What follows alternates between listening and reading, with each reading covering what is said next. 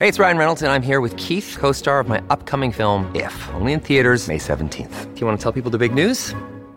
All right, I'll do it. Sign up now and you'll get unlimited for $15 a month and 6 months of Paramount Plus Essential Plan on us. MintMobile.com/switch. Upfront payment of $45 equivalent to $15 per month. Unlimited over 40 gigabytes per month. Face lower speeds. Videos at 480p. Active Mint customers by 531.24 get 6 months of Paramount Plus Essential Plan. Auto renews after 6 months. Offer ends May 31st, 2024. Separate Paramount Plus registration required. Terms and conditions apply if rated PG. This podcast episode is brought to you by Coors Light. These days, everything is go, go, go. It's nonstop hustle all the time. Work, friends, family. Expect you to be on 24/7? Well, sometimes you just need to reach for a Coors Light because it's made to chill. Coors Light is cold lagered, cold filtered, and cold packaged. It's as crisp and refreshing as the Colorado Rockies. It is literally made to chill. Coors Light is the one I choose when I need to unwind. So when you want to hit reset, reach for the beer that's made to chill. Get Coors Light in the new look delivered straight to your door with Drizzly or Instacart. Celebrate responsibly. Coors Brewing Company, Golden, Colorado.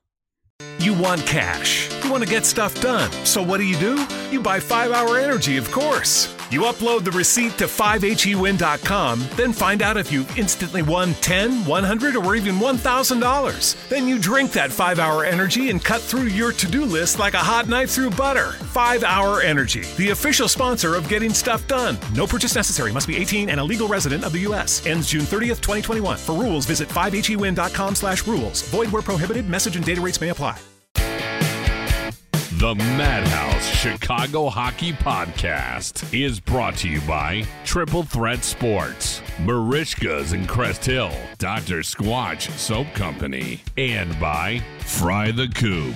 Here are your hosts, NBC Chicago's James Naveau and 670 The Score's hockey guy, Jay Zawaski. Let's drop the puck. Welcome into the Madhouse Chicago Hockey Podcast. Jay Zawaski with you here. James Naveau is standing by for our taped interview with Marisa Ingemi. She'll talk to us about the NWHL season. But first, want to tell you how to get in touch with the podcast, where to find us, all that good stuff. Email us, madhousepod@gmail.com. We're on Twitter, @madhousepod. Instagram, madhouse_pod. We're on Patreon, /madhousepod. We're everywhere. Go to madhousepod.com for all things Madhouse Chicago Hockey Podcast.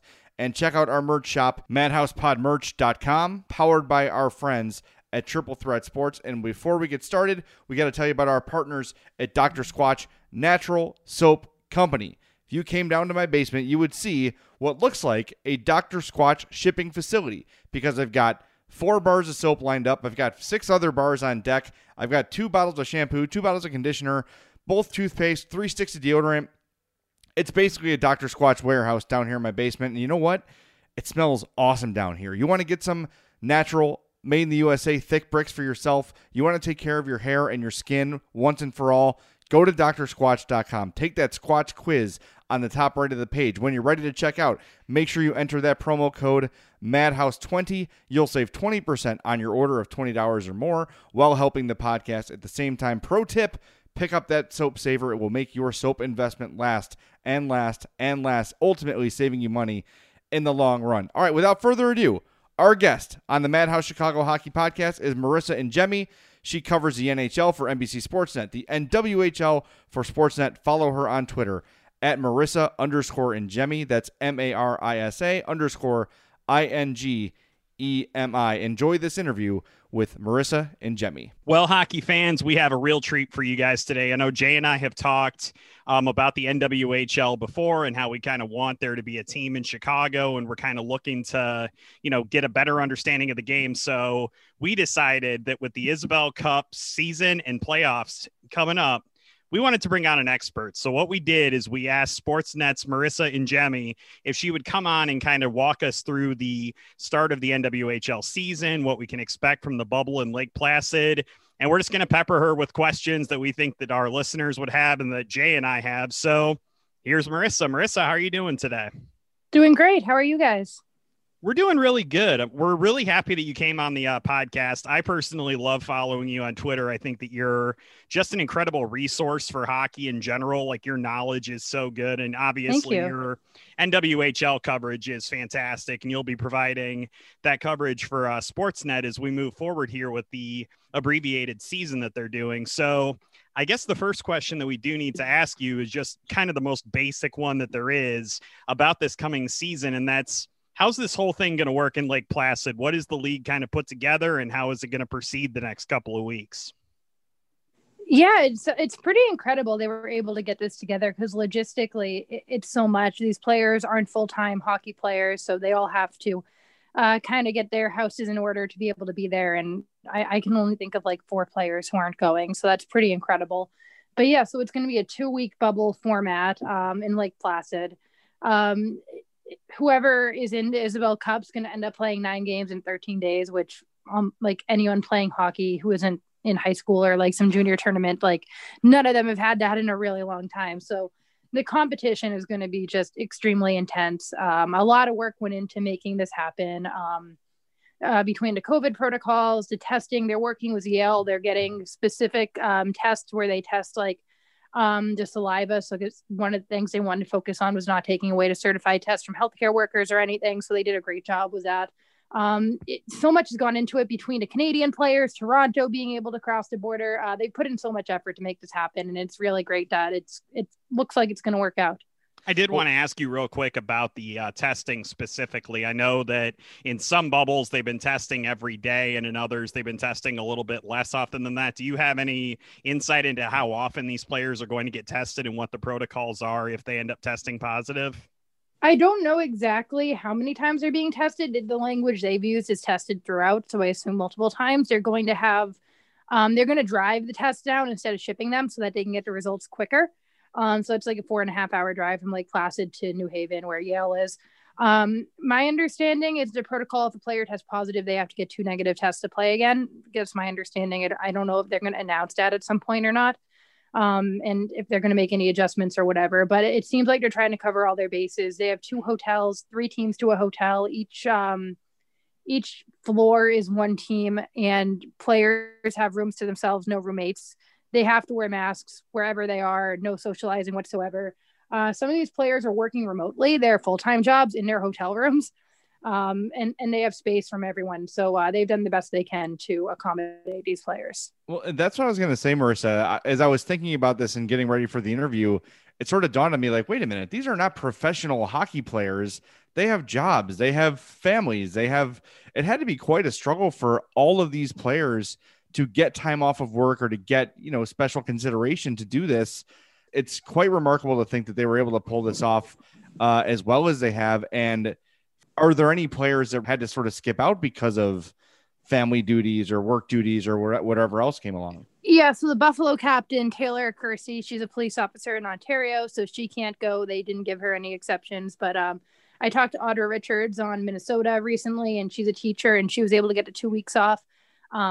There are other players who are working remotely from their hotel rooms from Lake Placid.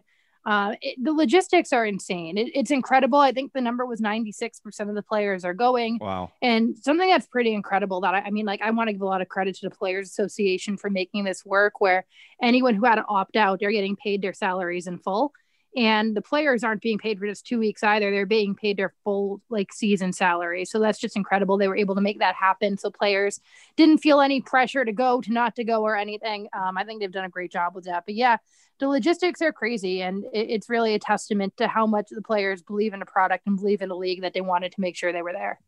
You had mentioned some of those challenges in your kickoff story for Sportsnet today, which I would highly recommend that everybody kind of read to get acquainted with some of the challenges that have gone into setting up this bubble. I thought you did a really good job of breaking that all down.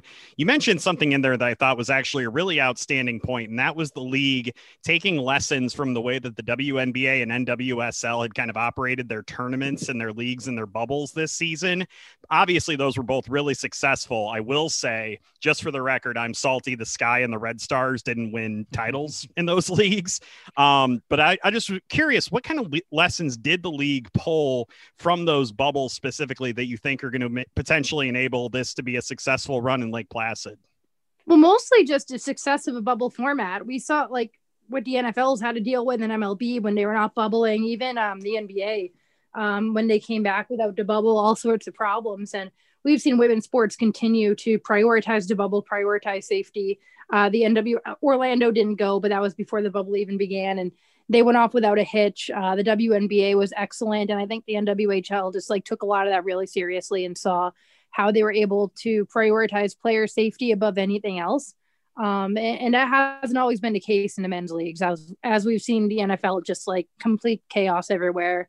MLB, their problems, the NBA and NHL just started. So who's to say? I mean, Dallas already has issues, but I think they just saw the way that those leagues were just, again, prioritizing safety, and they really wanted to be one of those leagues doing that. So here's how it's going to work, hockey fans. Beginning on January 21st and 22nd, the 6 NWHL teams will arrive at Lake Placid in a staggered schedule. Starting on the 23rd, each team will play 5 games, one against each of the other squads. From there, a playoff round determines the 4 semifinal teams. The top seed faces the 4 seed, while the second team takes on the third team. There'll be single elimination series. Finally, the 2021 Isabel Cup final will take place on February 5th. Now, what's great about this is you can watch all the games on twitch.tv/NWHL, and NBC Sports is covering the semifinal and the final. So you're going to be able to watch this on TV. That is a huge step for the NWHL. Yeah, it's the first time pro women's hockey will be on national television in the United States. It's really incredible that they were able to make that happen, and really a lot of credit to NBC for prioritizing women's sports as well. And I mean, the NHL season's going on now, and they're still choosing to televise women's hockey games, and I think that's a really terrific statement. The exposure is going to be tremendous. That's going to help their sponsorships.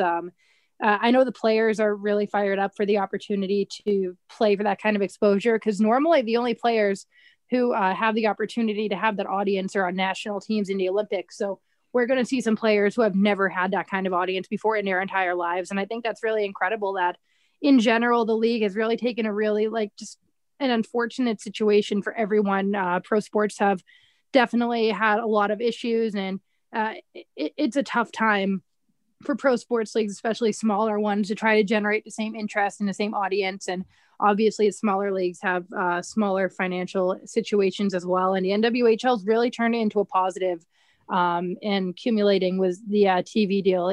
Hopefully it's a sign of things to come.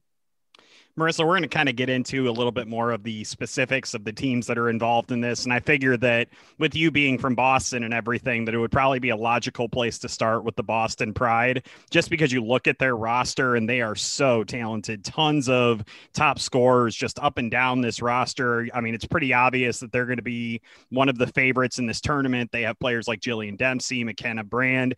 Are there players on the Boston Pride that kind of are going to enable them to kind of get to that favorite status? Like, who do you kind of have your eye on as we get into the tournament?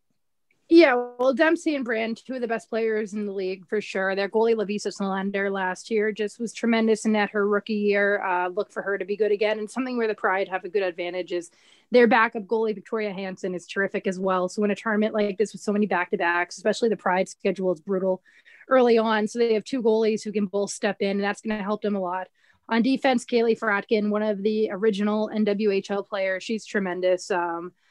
She'll have a big impact for sure, along with her defense partner, Mallory Suliotis, who has really emerged the past couple of years out of Yale. But one of the things about the Pride that makes them so good is their depth overall and up and down the roster. Their third line is going to be all rookies between number 1 overall pick Sammy Davis and then Teresa Venisova from Maine, 2 of the fastest players in the league already as rookies. And they'll be playing with Taylor Winkowski out of UNH, who was a captain there. Their depth is just tremendous, and they have superstars, but the deeper you go into their roster, you realize just how much they can wear a team down. I also wanted to ask you, obviously, there's so many interesting storylines in this tournament. You obviously have the Pride, who have such a good roster. You have the Minnesota Whitecaps that won the Isabel Cup in 2019. And then you have the Toronto Six, who is an expansion franchise that are going to be playing their first NWHL games in this bubble. I got to ask you, Marissa, how are you kind of anticipating that they're going to look? Is there anybody on that team that we should look out for specifically? And can they compete in kind of a really fast-paced tournament like this? Yeah, I'm excited to see them because they don't have a ton of players with NWHL experience. There's only 4 players there between Emily Fluke, who was on Boston last year, Cheyenne Darkangelo, who took a couple of years off to play in the PW and the CWHL, and then Emma Greco, a defenseman who played in the playoffs a couple of years ago with Connecticut, and then Michaela Grant-Mentis, who was a draft pick for Buffalo. Other than that, everyone is new to the league, between rookies and then players who they have a lot of experience in the CWHL. You look at Kristen Barbera, who will be their number 1 defender. She has a Clarkson Cup. She's a power play captain type of player. You look at Taylor Woods, who also won a Clarkson Cup. Her sister, Emma Woods, who will probably center that top line for them. So they have players who have been in big situations, winning Clarkson Cups, playing overseas, playing for NCAA titles. That team's going to be better than most just regular run-of-the-mill expansion teams. First-time watchers, first-time viewers of the women's game, who are some of the players that they need to keep an eye out for? Maybe give me one player from each team that fans should watch. Yeah, for the Pride, I think McKenna Brand is one of the funnest players to watch in pro hockey, period. Her shot is tremendous. She's super fast. She can dish to the puck. I just really enjoy watching her play ever since her Northeastern days. On Buffalo, I look at Marie-Jo Pelletier, their number 1 defender. She's an assistant captain in just her second season. She's a 4'11" defender, and she's probably the best defender in the entire league. She's just fantastic. You ask anyone in the league who they don't want to go up against, and it's her. So she's amazing. On Toronto, I'm excited to see Cheyenne Darkangelo back in the league after a couple of years off, because she looked like she was really going to break out with Connecticut a couple of years ago. On to Riveters, I'm really excited to see Kelly Babstock back in the league as well. She was on Toronto originally, and her rights got traded to the Riveters. She's someone else who was in the league for a couple of years between Buffalo and Connecticut, left for a bit, and now she's back. I'm really excited to see what she does on that kind of reloaded Riveters team where their offense looks like it's going to make some noise. On Connecticut, Shannon Doyle, their number 1 defender, their captain, out of Boston University. Another original player, a lot like Fratkin. Just a tremendous defender, led the league or was second in the league in block shots last year. She's one of the leaders on a Connecticut team that really feels like they're ready to make a leap. And then on Minnesota, probably Ellie Thunstrom, who's one of the fastest players in the league, tremendous scorer. She scored the only goal in their semifinal win over to Riveters last year. She's always going to be fun. She's on that top line that also includes Jonna Curtis, who's terrific. So I think that's one on every team, hopefully. But there's so much talent in this league. There's so many great players that I think anyone who hasn't had the opportunity to experience the NWHL yet is really going to be happy to see how many really awesome players they get to see. Another kind of cool thing I'm noticing some teams doing is there's some NHL teams who are kind of showing their support for the tournament and kind of shouting the teams out. I know the Minnesota Wild, the Boston Bruins, and I believe the New York Rangers have they're all sending, I think, those like cardboard cutouts of their players, and they're kind of shouting out the teams on social media. Is that important, do you think, for the growth of the league to have the NHL kind of shouting those teams out and just to kind of just gin up some, I would say gin up, like, awareness, I guess, of a product that's really going to be awesome when they finally hit the ice in Lake Placid?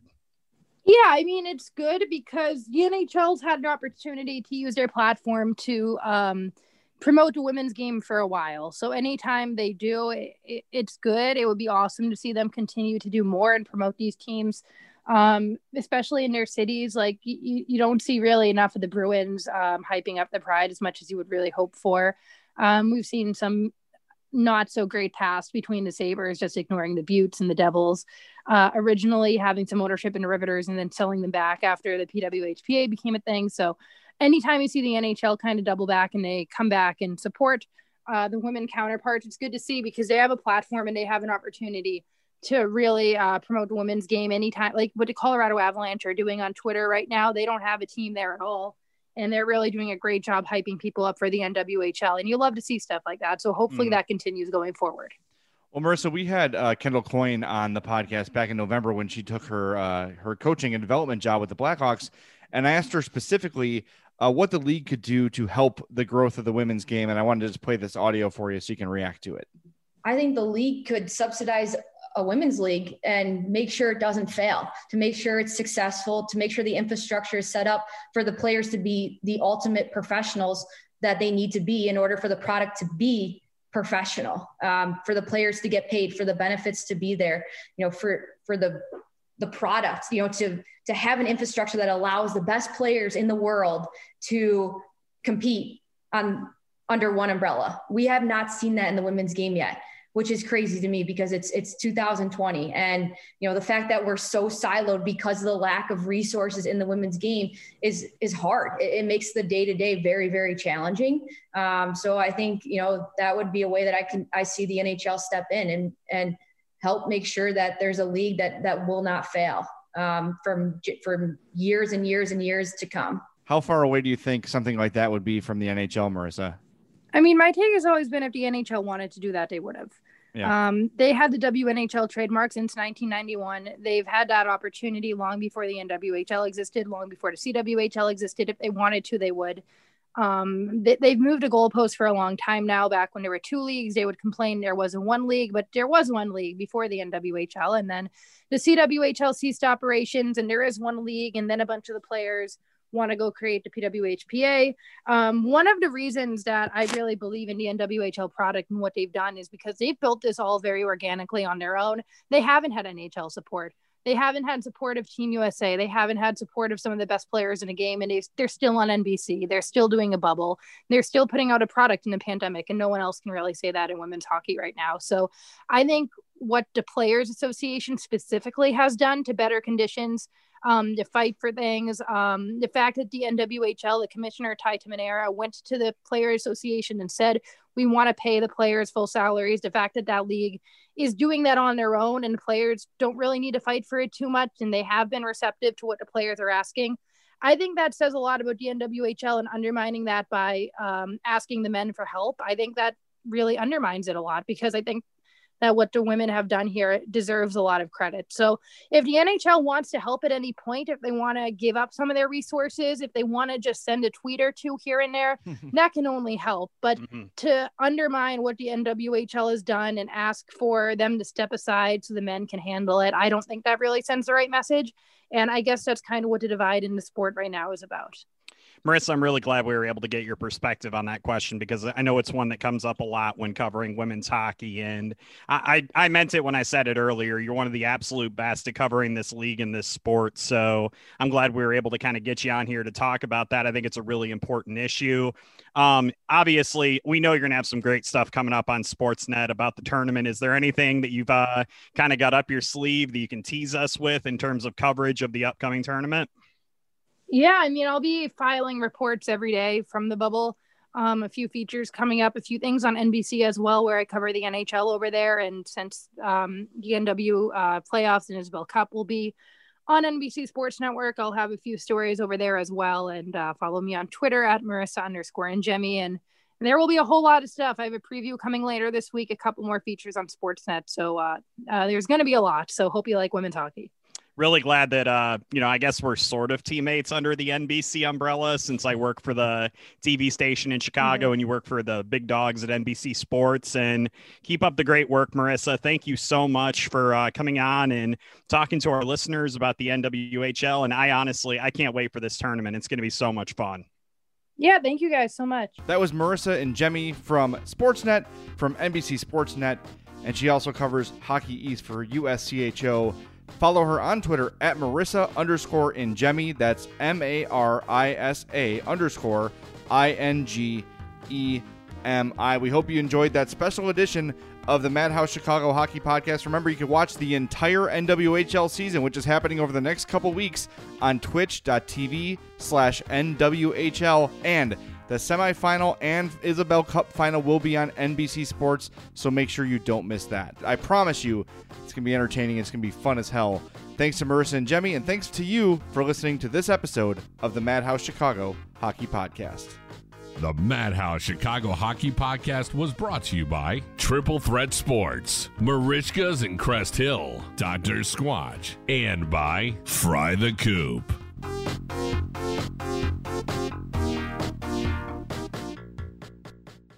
Good afternoon. Would you like to try a free sample of our double fudge brownie? Oh, sure.